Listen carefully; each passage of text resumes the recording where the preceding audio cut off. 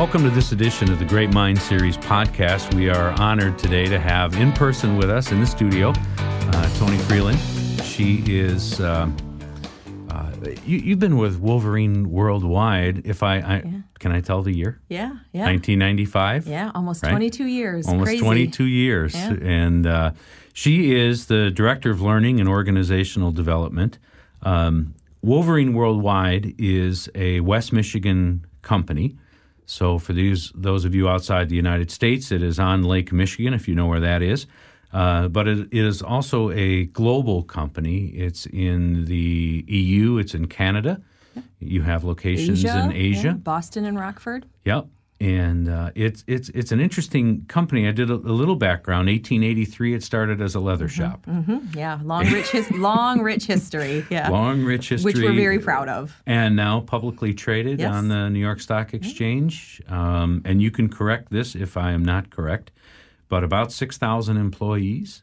Yeah, we actually are right around the 4,500 mark. Okay. So we've recently gone through a few brand divestitures and also some downsizing in some of our retail stores, our typical brick and mortar locations. Great. And about $2.5 million a year annual sales or so. Yep. Okay. Just for the people listening, brands, just talk to us. Hush Puppy. Yeah, sure. So most of the time, even locally, when you say Wolverine Worldwide, people don't necessarily have a connection with that. Right. So I typically will say Wolverine Worldwide, a global wholesaler and retailer for, footwear and apparel brands.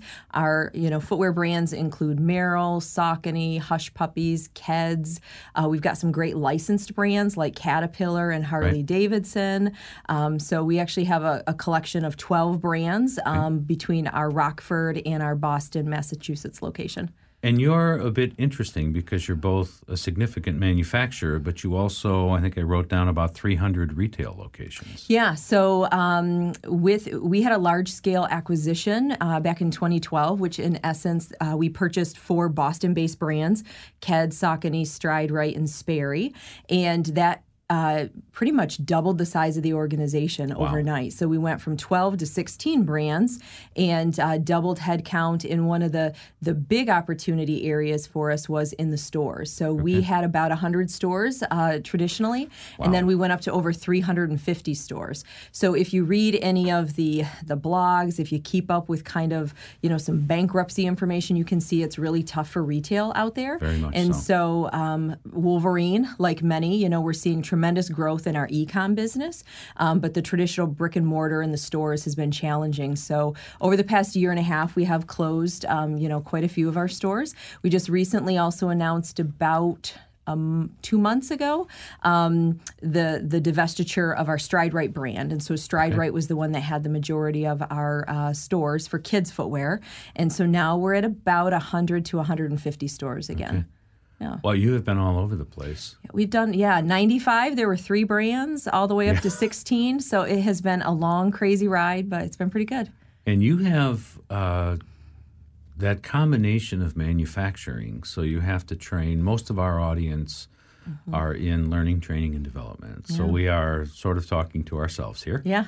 But you have, I read a bit of your bio. You've been in, really started in human resources, and then early 2000s started making a transition into training and all the way up now to be the director of this. And there aren't a lot of people who have been in learning, training, and development that long, and there aren't a lot of people who have been through acquisitions, through mergers, through downsizing, through upsizing, Right-sizing. Right-sizing, right. I mean, those are remarkably tumultuous events in training, even if the news is good. Yeah. I mean, when you acquire a new company, now you have to think through, culture, skills, techniques. Kind of aligning different businesses with different ways of doing things and different skill sets, and maybe, the culture values different things. So, and I think you hit on something there, like in 95, I mentioned we had 3 brands. 97, we started really acquiring brands, and that became a big part of our strategy. And from 97 on, about every year and a half to 2 years, we would acquire a brand. Okay. So one of the common questions that people ask me is like, wow, why did you stay 22 years? Like most people do not, stay that long at one company, especially today. That was definitely more common with past generations. Certainly. And so for me, if you know anything about disc styles, I'm a high I. Okay. I get bored easily. I like a challenge. I like to dig into things, but I like a lot of new things. And so every year Shiny and a half, new objects? Yeah, a little. I'm not quite like squirrel, Yeah. but it can be a little bit that way. It might be a little there. Yeah, it can be a little on certain days, I will admit.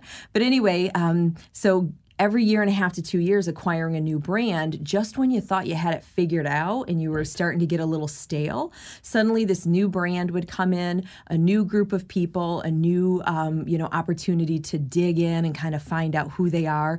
And one of the things which can be good and can be a bit challenging about Wolverine is our 12 brands today are very much like little mini businesses. Right. So Wolverine is more of and they almost think of themselves as separate business units. Yeah, right? so we are more, traditionally, we've been more of a holding company for brands. Right. And so each brand has their own, brand president, sales, marketing, and then we layer that across with central services. So like customer service, finance, and HR, which learning falls under, is a shared resource. So you have 12 to 16 groups that you're working with, and walking into a new group is almost, I always say at Wolverine, I'm like, it's like walking into a new planet, right? Like you have to figure out who are your people, what's their culture, kind of what egos do you have to manage, and how do you influence to get done what you need to get done. Training styles, education levels, language issues. Yeah, certain things fly in some brands that would not work in another brand. So really trying to get to understand,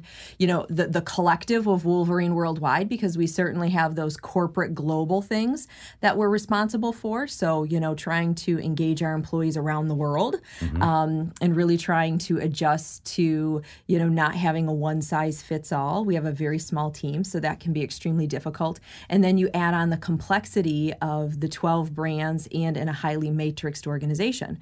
So we're matrixed through our retail arm and we're matrixed through our international arm. So while we're not the largest West Michigan company, we are a very complex company. And so for me, the past 22 years has been just a really fun journey. I'm one of those geeks kind of about human dynamics and what makes people tick and why do we do what we do. So I love to observe and be a part of human behavior. So it's been a really cool opportunity for me to kind of see the company grow and then also to be a part of that. So that's why I've stayed 22 years. You're basically doing a jigsaw puzzle that keeps re-identifying itself. Which is perfect for that I personality, Absolutely. right? It fits right in. An awful lot of people that listen to this podcast are in retail. So they are learning, training, and development people inside of retail. University does a lot of work with retail. And retailers are nervous, scared, because, some brands are really, really great and doing fine, and others are terrified. Training budgets are being cut. Or training teams are being entirely eliminated. I'm assuming you're following those trends. What are you seeing, having been at one company with a retail division for all that time? Yeah, so we, I've seen a lot, right? So back in 95, Wolverine was a traditional retail manufacturer. In the early 2000s, we started outsourcing a lot of our the making and manufacturing of our product to overseas. And we really started transitioning from that manufacturer to a wholesaler. And then back about 7 years ago, we started changing our language again from being a wholesaler to a retailer, right? So getting in tune with the consumer. And our focus as a wholesaler was always on that. What we call our customer would be that retail buyer. So going into a Macy's, a Nordstrom's, a Dick's, an REI, whatever it might be, in selling to that buyer. So very concerned with sell-in. And all of those companies, again, for those of you who are international listeners, large retail organizations. Right, yes. And we have a much stronger retail presence domestically in the U.S. Okay. We don't have a lot of stores. So Hush Puppies, we like to say kind of, went global before global was popular. Right, so they right. went global in 1958, Yeah, I've seen 1959. Hush Puppies all around the world. So they actually have a larger presence internationally than they do Right. domestically. And Hush Puppies is probably our best example of an international retailer. Okay. So we have a ton of third-party distributors that, we own the brand, the strategy of the brand, and where we want the brand to go. And then we partner internationally with these third-party distributors, and then they will, sell the brand. And so the brand might look a little bit different in each country. But from a retail perspective, I would say especially the last year to 2.5 years, it has been really tough.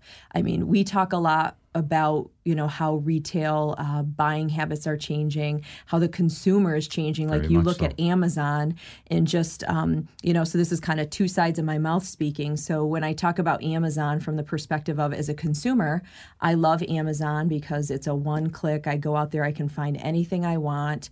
I one-click it. It ships to me within 2 days, and I've got Incredible. it. If I don't like it, I print off a label, I return it, no questions asked, right? So they're really changing the game for companies like Wolverine. So how does Wolverine compete against that, right? You have customers going out on our retail sites, looking at our product and buying it and having that expectation that it's going to be free shipping and I'm going to get it either overnight or in 2 days. Right. When you're a wholesaler, you're not set up to distribute to that model. Right. So we are finding ourselves having to change completely and rethink how we do things. So to move from that wholesale mindset to that consumer mindset, not only from a warehousing, distribution, strategy, a store perspective, and an e-com perspective. So, a lot of the last 2 years and the change in, what we've seen with consumer buying habits have hit us, just as much as it's hit other organizations. Do you think of yourself? Much of the training and learning that you develop is obviously pointed at retail. You've got supply chain issues. Do you do much training inside of manufacturing, or is all of that somebody else's responsibility? So I would love to say that we have amazing manufacturing-based training. So would everybody else. So would everybody. But they'd all be lying. And you got to be real, it. right? About every training organization does not have unlimited resources, and it's up to that department to figure out where you're going to spend your resources and what makes the most sense. So honestly, where we spend the majority of our time is our corporate training. Okay, so we do a lot around the leadership development space, team effectiveness, everything from global compliance, sales, team effectiveness, leadership development. We do partner in our retail stores, but quite honestly, what we do is try to provide the infrastructure for our regional managers, district managers, and store managers, and then they're really the arm that goes off and provides that training. Yeah. Because a lot of that is more of the on-the-job, Absolutely. How to run the register, watch, how to greet the customer. So we provide the framework and the guidelines and the solid learning, and then it's up to the store level to implement that. So given the complexity of Wolverine Worldwide, you're dealing with multiple brands, multiple cultures. You're dealing with a mix of retail and some manufacturing. What are some of the big challenges? What are some of the biggest challenges you face in heading up learning? And then, of course, I'm also going to ask you about the opportunities. So maybe those are the same things. Maybe the challenges and the opportunities are the same things. I think they are for us, really. And a lot of our strategy and our focus is really around creating a culture of learning and creating a culture of accountability. Define a culture of learning. Yeah. So I think that each company might define that differently. But for us, so I moved over into the learning space about 15 years ago. And at that time, we didn't have a learning and development department. So I was... there were a couple of HR people that were responsible for sort of doing something, right? Everybody's got the same story. Yeah, there were people doing training. I just am not sure that it was the training that we needed or that was probably right for where the organization was at the time. So my story, I started out kind of entry-level HR. 6 months into the role, I saw an opportunity. We had a manufacturing plant at the time. We had much more manufacturing back in 95, and we had just terrible turnover. My manager at the time couldn't keep up, and I was like, hey, raise my hand. I'd love to be able to do this. So I knew nothing about recruiting. Have any, sorry for interrupting. Yeah. Did you have any education in your, or was that ever a... Well, I do a lot of podcasts, obviously, and have a lot of conversations about learning and training. And I find that transition of... I was always interested in learning and how people learn and why people learn.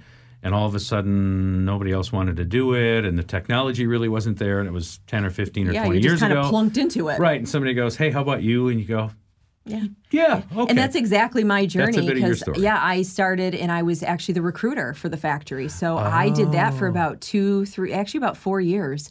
And I was recruiting, started doing some corporate recruiting, our sales, this, that, and the other thing. And then we lost our head of learning at the time, and it was training and development back then. And we lost our head of training and development. My manager at the time was asked to take over that function. And she had said, I'll do it, but I want Tony to come with me. So I decided to make the transition, and it was a huge adjustment at first. So the world of talent acquisition is very quick-paced and, very tyranny of the urgent, right? You have a need and you need to fill it. Most companies, it's very... Quick. Even for us, it's we have a need, and it's very hard to anticipate what those needs are going to be. So it's accurately. A very different pace, and then you move over into the learning space, and in a space where there wasn't a defined job, so that's very liberating in some ways, but some people don't know what you're talking about. And right? as a 24, 25-year-old, it's a little bit of, this is exciting. I get to create what I want to create, but then it's also a little bit like, I don't know what I want to create. Or how to do it. Or how to do it. And it was really more like, I don't know how to do this. So what we were experiencing actually was some pretty significant turnover at the factory. So I still was doing the recruiting. My manager said, would you like to try this training stuff out? And I said, well, I don't really know how to train. Like, I don't know what that means. Right. And she said, well, I have training background. I'll teach you. So we started by developing like a 12-week training program for our production supervisors. I call it kind of like the how to play nice in the sandbox, just basic interpersonal accountability management skills, and found that I really enjoyed it. And then an opportunity came up for me to transition out of recruiting into training and development. Did that. And the first 2 years, like, there was no presence. Nobody knew who we were. And I'll never forget this. I remember had pretty good success in our manufacturing plants. I approached our director of distribution at the time and, said, hey, I've got this great training program. It's working out really well. I'd love to get in front of your audience and, provide this to our warehouse supervisors too. And he said, well, I'll tell you what.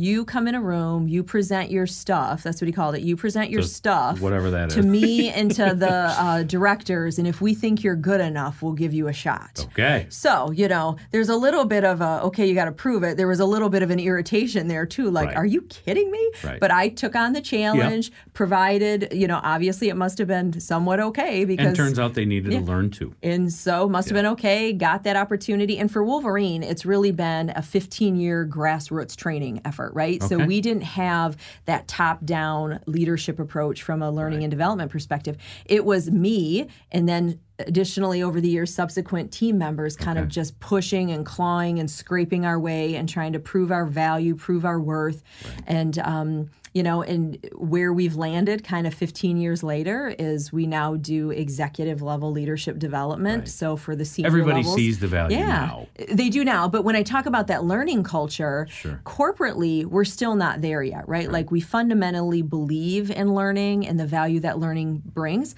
but we're no different than any other training company. 3, 4, 5 years ago, the first thing to be cut would be training and development. Right. So when you're not supporting something with your dollars, it sends a pretty clear message. So it does, but so I've taught economics for a number of years, and examining corporations, most of them, you can cut training for a while because you have some residual effect. You can cut marketing for a while because you have some residual effect. And what we found in the economic downturn in the United States in 2009, 10, 11, and so on, those departments got cut. And at some point, the bell curve kicked in. Yeah. Right? Of like, the reservoir is empty. Yeah. We're seeing the ramifications and consequences of not investing in skill development here. Exactly. And it doesn't show up for a while. There is a reservoir. But when it shows up in a really bad way. Yeah. And it's as you said earlier, it's very hard to quickly turn that on. Yeah. And it's not like, well, let's start marketing next week. Well, you probably can do that. It takes a number of years before, or a number of months sometimes. And that's what we found. So we were in this position of we really need to grow our learning department. We think we have, a strategic value to offer to the organization, and how do we do that? So about 2 years ago, we really started down this path of how do we brand ourselves? So one executive said in a very loving manner to me one day, he's like, I've been watching and I've been paying attention to what you guys are doing, and you're doing a lot of really good things. He said, but you know what your problem is? And I was like, I'm sure you will enlighten me, and he said, you suck at marketing. You don't know how to sell yourself. And it was absolutely true. And, I took a lesson from that, and I could have just said, well, you don't know what you're talking about, and went on my merry way. But I said, you know what, he's right. And we need to kind of come out from underneath the shadows. And so we really started a concerted campaign to brand ourselves, create an image. Every piece of communication laddered up to that. We put a lot of effort and energy into coming up with our metrics and showcasing those, identifying the strategy, laddering up to strategy wherever we could. And we're not there yet. We're not a learning organization, but we're making strides in progress. Isn't it strange that you're doing that internally? But it's most of our clients are large corporations, and because the smaller ones simply can't afford what we do. Occasionally, that you have a CEO who's really committed to this, but most of the time they're sub-organizations, and they're constantly singing for their supper. They're constantly having to make that. And it's the other interesting side of this is in the transition to e-learning. The executive will look at it and say, well, this is wonderful because you could save $1 million a year in our training. You could make it more consistent, and you could make it stickier. So I'm going to save money. It's going to be more consistent, better training, and it's going to be retained longer. If you don't do those markers, if you don't hit those markers, you might be in a really precarious position in the company. And so as we're talking to people inside HR teams and people inside learning, training, and development teams, whatever they call themselves, there is some level of, if this doesn't work, my career is in serious trouble. And honestly, this is the first time I ever talked about this in a podcast. It's a little disconcerting, but I had a conversation with an organization that is just enormous. It's 165,000 employees about exactly this, and they're trying to make the transition to e-learning, which is crazy because you think you really have 165,000 employees, and you're just now making that transition. And he said to me, yes, but I think you're failing to understand how professionally dangerous this is. If this isn't good, if it isn't right, if it doesn't do what I'm promising it will do, professionally, I'm in some serious trouble. And, we're the ones building the training for him. And so, our team is suddenly realizing that if we don't do our jobs well, that person's job is on the line. And that's a pretty disconcerting feeling. An outsider would assume an organization of 6,000, 4,500, 12,000, 100,000, that those would be really sophisticated learning systems. And sometimes they are. The vast majority of times, they are not. And there's a long way to go. Yeah, there is. I mean, e-learning's been around for a really long time, right? And when it first started coming out, it was, it's going to take over the world, right? Everything's going to move to an e-learning platform. And then, e-learning delivered in some ways, didn't deliver in others. And then suddenly it's the virtual world is going to take everything by storm, right? And I think as a learning professional, it can be tough, especially when you have a global workforce, really trying to step back and assess, like, what's your strategy, what fits in, how do you engage employees? Because it's really hard now. There's so much clutter out there. It's really difficult to get people's time and attention and get them to, how do they see you through all the clutter? And for us, when we look at that, we try to assess, all right, what are those programs that just, they don't make sense from an e-learning perspective. Yeah. What are those programs that can be done virtually, can be done in a web-based environment? And so we use all three, but I can certainly respect that person's, perspective. So just for some context, we have 4 high-potential leadership development programs. And about a year ago, I was asked to take on the executive program. And it really needed an overhaul and a redesign. And so I started digging in, figuring out what I was going to do, doing some research, and my research led me to a partnership with Harvard Business Publishing. And they had this phenomenal, amazing program that I thought would fit really well with our needs, but the program was virtual. And I was really concerned with, I don't know that our culture at this level is ready for virtual training. And it was a huge leap on my part to say, well, you know what, we have to develop leaders around the globe. And we can't develop leaders around the globe with our traditional face-to-face model where people have to make 3 trips to the United States. Maybe that's not that cumbersome if you're sitting in Boston or maybe even Canada. But coming from the UK, specifically coming from Asia, it just doesn't work. So and time zones don't work for the virtual. Time zones, the travel. Travel's so incredibly expensive.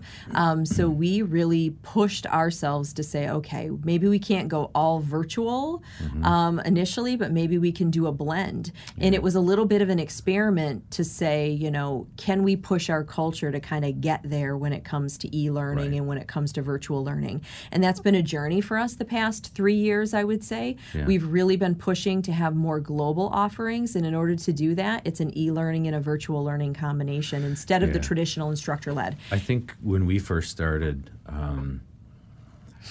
e-learning's been, like you say, around a long time, but half a dozen years ago, it got cheaper and better. So the technology got cool. The rapid authoring tools changed the world, right? You suddenly went from I don't have to spend $50,000 for a Flash-based course to I can do it myself. And not only I can do it myself, but if something changes, I can go in there and make a quick change on the fly, republish, and I'm good to go. I remember one of the first conversations we had with somebody about it. It was a really cool idea, but he came back with a proposal for $100,000 for like an 8-minute course. That's a little. Who can afford that? It's awesome what you can do.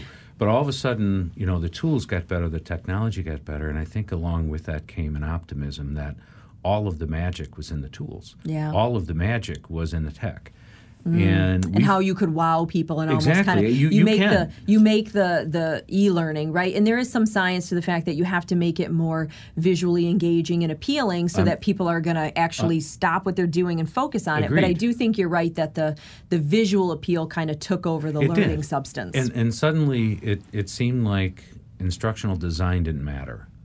It seemed like the big push was the tool can do everything. And what we found in working with companies all over the world is, wait, stop. I'm not even sure e-learning is right for you. Okay? It was the shiny new object that everybody wanted to jump on board. Maybe we need to talk instructor-led. Maybe we need to build blended. Maybe you need to look at virtual. But that it kind of felt a little bit like, I'm going to build a house. I'm just going to get some wood and start hammering nails. And we'll see what happens. and I think a lot of companies, even internal teams, don't have a lot of appreciation for the blueprint. At the end of the day, the tools are the tools. The blueprint matters. How you do this matters. Well, I think, the rapid authoring, so I think, learning is just as guilty as other industries. Whatever the new thing that's coming, down the pipeline, you don't want to be the team that's left behind. So I know Wolverine was this way.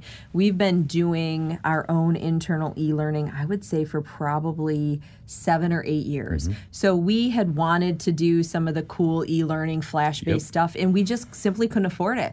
And so once some of the rapid authoring tools came out, we bought them. It was a 2-person team at the time, myself and I had one employee, And so we purchased it. We went to a class. We were like, we know how to use PowerPoint. We can do this. Right. And we started designing away. Yep. And storyline. I would be embarrassed if anybody pulled up one of my very early e-learning courses with my so would everyone listening to stale this? graphics, my stale audio, all of that. And I think where people, it's the same as like virtual, right? You start doing virtual training and you think, oh, I like to talk. I can do this. And then you realize no. talking and managing the technology and answering questions and trying to do the interactive stuff is super hard for one person. Who's paying attention and who's not. Exactly. Right. So we were kind of in that same path with the e-learning piece. And then we really had to step back and kind of do more of the, okay, what courses are going to work, from an e-learning perspective. And then instead of just trying to wow people with our cool PowerPoints and the fact that we can animate,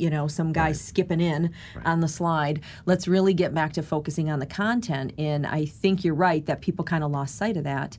And, some of those first e-learning courses suffer, which is why I think e-learning sometimes gets a bad rap. And there's a lot of bad e-learning out there still today. And we've created some of it. Again, we do the same thing. Oh, everybody has, if we right? went back and looked at it 5 years ago, I'm like, can't we delete that? Can we somehow... It's like looking at old photos, right? Yeah. It's no different. All of a sudden, you're like, why did nobody tell me my hair looked ridiculous? Right. And you thought you looked super cool at the time. So e-learning is no different. So it's a journey, and just, trying to figure out like what's going to work for your audience, what isn't going to work, trying to have a little fun with it, but also trying to, kind of keep it serious and make sure that there's learning impact. And that's one of the things as we've ventured into more and more e-learning.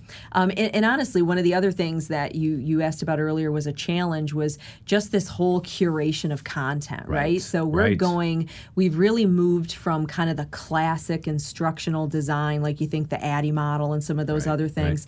And you're like, who has time to do storyboards and, all of that kind of stuff? So we moved kind of into a rapid development cycle, even for some of our instructional design, programming. And it just really has, the world of learning has changed and everything is on demand. I need it right now and I wanted it yesterday. And you need things, 5 minutes or less, like people's attention span, the whole micro learning, with that coming into the space. It's really kind of changed everything up and how you do it. We never get a project where someone says, well, we'd like this in about 12 months. Yeah. Right? It's always, it's like, okay. I need it tomorrow or I need it in 2 weeks. And it's like, okay, there's 118 courses and we need them in 2 months. Yeah.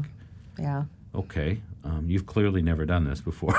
And they clearly don't know, like, just the means. review cycle and the time that it takes because, you want it to have a decent shelf life. But, that whole curation of content has become just kind of a big space. So one of the things for us with e-learning, we might create a course, but we've also moved into a lot of curation of content. So I talked earlier about kind of creating that learning culture. One of the other things that we're really trying to do is have more of a push philosophy instead of a pull. So, the onus is on us to go out and find, whether it be an article, a 5-minute training video, an internally developed course that we can package up into relevant content. So let's say it's, mid-year review, we can put out a 10-minute program that might talk about, here's how to give some feedback or here's how to, have a difficult conversation with an employee and maybe package that with an article around, the best practices for, feedback, whatever it might be. 6 best. Exactly. Just trying to give people learning in those 5 to 15 minute time frames, which, you think back to when I first started in learning, doing a 1-day course, a 2-day course, multi-day courses, like people just don't have the time, the interest, or the, energy to do that anymore. Or the sitting power, the concentration just to do it. Opportunities.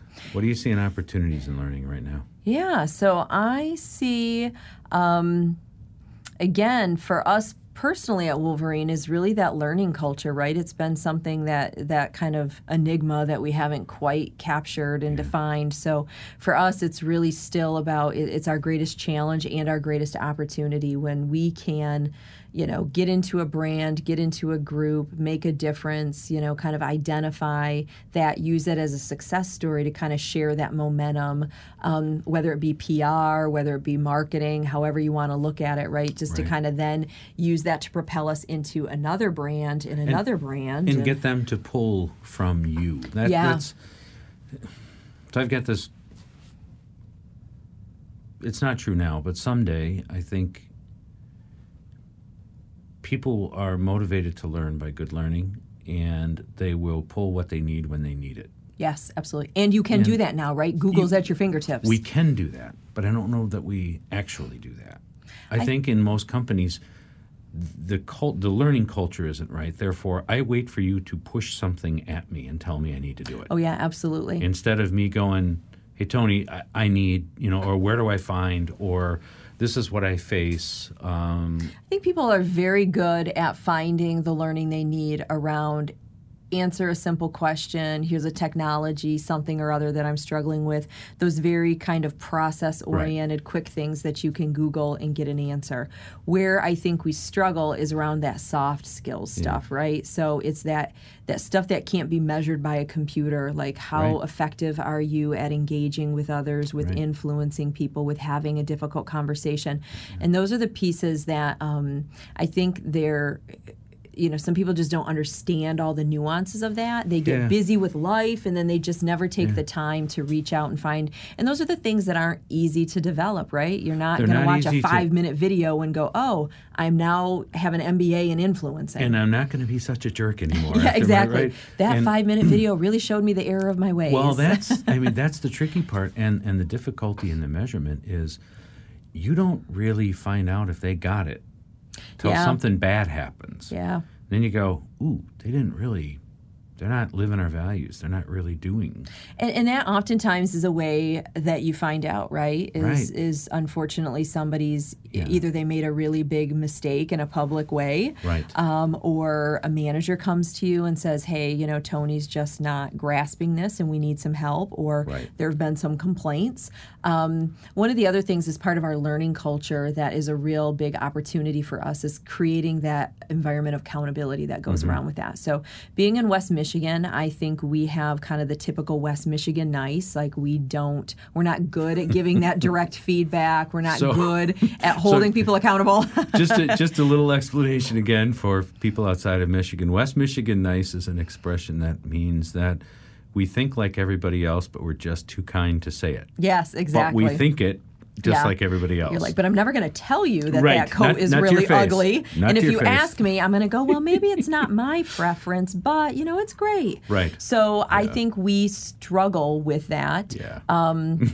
And that's a nice quality to have, but it certainly doesn't move an organization forward. So as leaders, even as team members, to be effective, and tough conversations, and teaching people how to do it in a kind, compassionate way, right? Like delivering a harsh message does not need to be belittling to an individual. There's a way to do it where the feedback, graciously speak the truth. Yeah. So how do you do that? We struggle with that, and so part of that learning culture is you can't really have a true learning culture unless you have a coaching culture and an accountability culture, because they go together, right? Like whether the coaching and the feedback is on the front end or the back end, probably both, right? I get some kind of feedback that tells me that, I could improve in this area. And then I seek out some learning, and then either the learning department, my manager, a combination kind of drives that accountability to show that, I didn't just sit in a training class for a day. I actually learned something and I actually applied it to my behavior, and then there's been a sustained behavior change. So for us, those are kind of the three, for me, those are the boxes that I'm looking at as kind of that learning culture, that culture of feedback and coaching, and then that culture of accountability. Okay. So I usually end the podcast the same way every time, with a song. No, not a song. I'm not singing. I'm kidding. Favorite story? It could, and people always think it needs to be like my greatest success. It doesn't. Some people have told the story of their greatest failure in learning training. What's your favorite story? You've had a lengthy career with one company, and you've seen all sorts of transitions and changes and different, foci on what you're going to do and not do. What's a story when you're retired and sitting in a rocking chair that's just going to make you smile? So for me, when people have their careers, I see so many people that don't love what they do, And I really have hit my sweet spot. I remember, I think my story, it's kind of a two-parter. So my first part was a junior in college trying to figure out what I want to be, right? Like, back in the 90s, I'm thinking, okay, whatever I pick, it's what I've got to be for the rest of my natural-born life. Right. Naively. Naively thought that, right? Yeah. And so I'm trying accounting, I'm trying finance, I tried econ, I tried stats, I'm trying all of these business administration type courses. And I'm very goal-oriented and goal-driven, so I was like, sister, it is 4 years and out. Like, you've got to pick a major because I'm not going for another year. So I remember looking through a catalog of courses, and there were these human resources courses. And I started reading the descriptions of these courses, and I just had like this epiphany, and it was talking about people, and if you care about people and help people, and this is what personnel does. That's what it was called back in 95. Sure. So I read that, and I remember going, people. I like people. Who doesn't like people? People kind of like me. I think I'm going to try these HR courses. And so I tried them. I liked them. Okay. 22 years later, I am still working in human resources. Yeah. So it's the story that I say, while it was not this like shining beacon, it was truly a, what do I want to be when I grow up? But you knew it when you saw it. I knew it when I saw it, but I am a firm believer. Sometimes you think you know it, and then you try it, and you go, this is not what I thought it was. Right. So for me, the second part to my story is, why have I done it for this many years?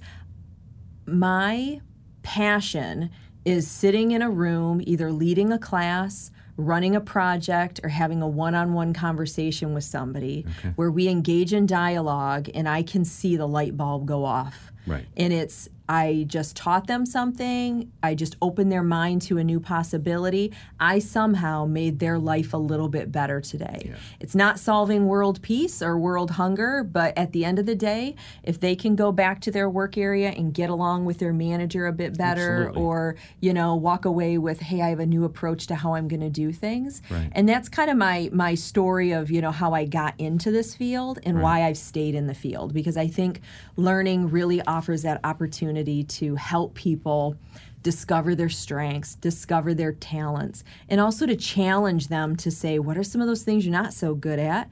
And, we're all not great at everything, so how do we get a little bit better? Right. And being part of that journey with somebody is super rewarding and just immensely gratifying. Cool. Yeah, so that's my story. Thanks for sharing that. Yeah. And thanks for coming on the Great Mind Series podcast. We are honored to have you and have this conversation. So thanks so much. Well, thank you for having me. I appreciate it.